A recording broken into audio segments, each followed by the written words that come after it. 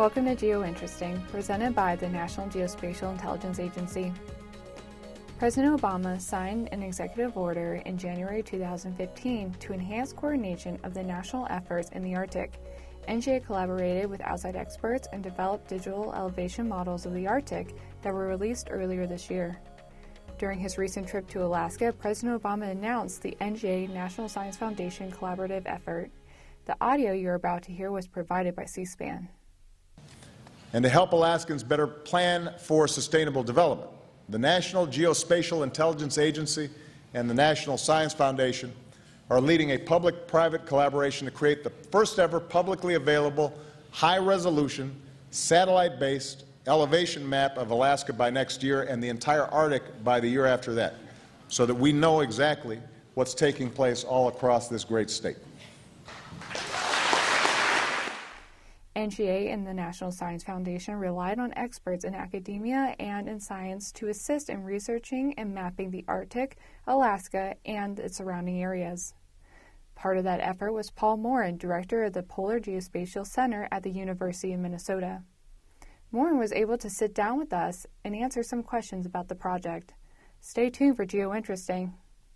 So let's just start with the background on how the NGA and Polar Geospatial Center linked up. Sure. So I've been director of a relatively small science and logistics support center at the University of Minnesota for probably about 9 years now. And in the second year, we were in Antarctica collecting ground control in a place called the Dry Valleys. So this is one of the beautiful places on Earth. And so I got back out, found that in the 2 weeks I was in the field, my mailbox had filled up. And my program officer at the National Science Foundation said, "Did you get this email?" And the email was to me saying, if you had access to sub-meter commercial imagery, would you know what to do with it? The answer is always yes. And so what would you say is unique about a partnership like this with an IC agency and the Polar? We're scientists. We talk for a living. It's all, we're supposed to go out and, the people I work with have tenure. They have tenure because they're supposed to upset people for a living. They're supposed to discover things and go on television and write papers and do whatever it takes to market that idea to not only the public, but to their own colleagues. You guys don't do that. You guys are basically a combat support organization. You collect imagery, you solve geospatial problems that a handful of people ever see. And what's unusual is, in this relationship, you guys, NGA has access to this extraordinary, high quality, high resolution, high frequency sub-meter imagery. But we're interested in all the places you're not interested in.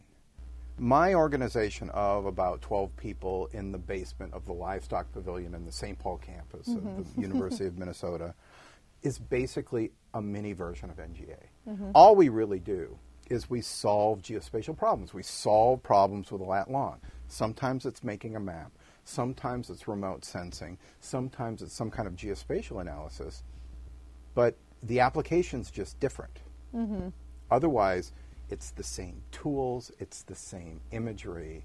We may be looking at trees or ice or coastline or something like that, where an NGA analyst may be looking at some other hotspot around the world. We do the same things. That's really cool. It's cool to see that intersection illustrated in the open source commercial succeeding in the open, as our director likes to say. Exactly, and remember that science is by nature open source. This is what we do. We are funded by the U.S. government to find things out and to give it away. So tell us about some or one of the projects or problems Well, you're currently or your students are working on? The big one right now is we're producing an elevation model for the Arctic. Okay. And so NGA and contractors have been collecting this imagery for us. And we had this opening where we had the imagery and the software. And it turns out that NSF, the National Science Foundation, has some of the largest supercomputing in the world. And so what we did was organized 2 agencies, 5 scientists, 6 universities, the White House Office of Science and Technology Policy, program officers all across the board, and came up with enough computer time on top of it to be able to process all this imagery. So we've gone from a time when you're flying an airplane and you could get, a county every few days to we're collecting the equivalent of about California once a day. With the small sats and everything? Well, not with small sats yet. These are all with Worldview 1, 2, and 3. But we're this isn't LiDAR. But we have nothing in these places. And for most of the world, we have very, very poor topography. It's only in a developed country, the U.S., Western Europe, Japan, something like that, or in a trouble spot where you're going to have this data. With these resources, with the open source software, the commercial imagery, and massive computing, we can create a uniform quality, high quality, publicly available data set with a U.S. science agency and NGA. The imagery is being used to look at mass balance, just how much ice there is there at any one time. And, as it snows and as new ice is created, is that topography going up or down? One of the key things here is that not only the imagery is critical, but topography is perhaps the most important of all data sets for Earth science. And what are some of your next steps in all your efforts? Where do you see the relationship of NGA and Polar Geospatial Center in the future? Yeah, I mean, the relationship really is between NGA and NSF. The Polar Geospatial Center, we make things and do things, and we facilitate. But we started the Antarctic now. So we're producing the elevation model of the Antarctic. And, when we're done with both the Arctic and the Antarctic, we'll have topography of over 95% of all ice on Earth when we're done with that. Where I see this going is the natural place for it to go is more and more scientists want access to this imagery. And we need to find ways of effectively passing on these resources that were licensed for the good of the U.S. federal government. And it's a challenge because, NASA builds instruments, builds rockets, launches it all, maintains it in orbit, and does science. The National Science Foundation generally provides, infrastructure for peer review, and then they write checks to get science done. We're an anomaly in there, where we're a center that provides services to those people. And so, there's an educational process going on. There is a computer science aspect of this, just trying to get the data out. And there's just getting people used to the fact that this type of capability exists. This is new to my scientists. Right.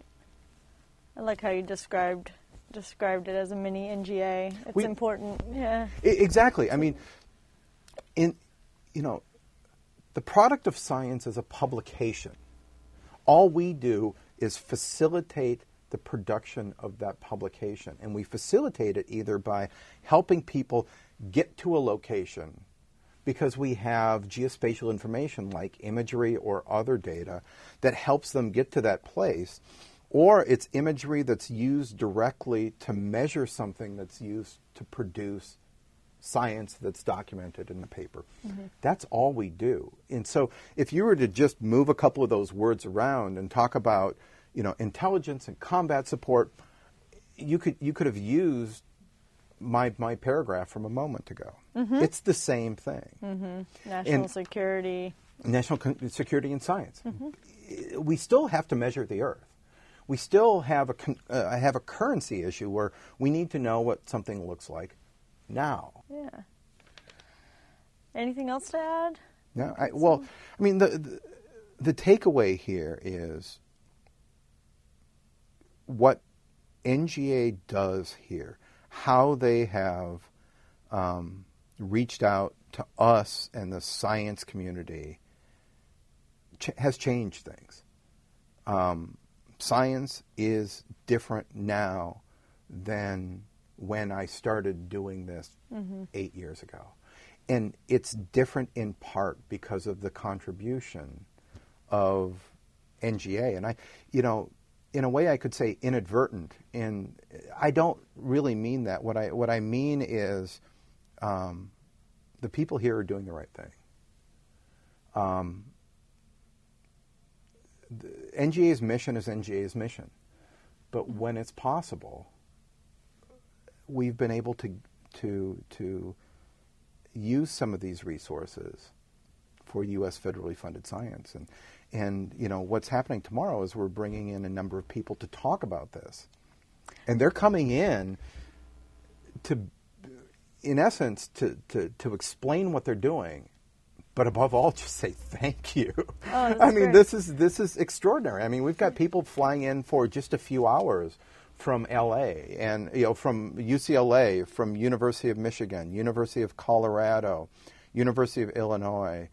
We've got 2 people coming from the Office of Science and Technology Policy and 3 people coming from NSF. This is important to us, and we want to make sure that everybody knows what's going on because we can talk about it.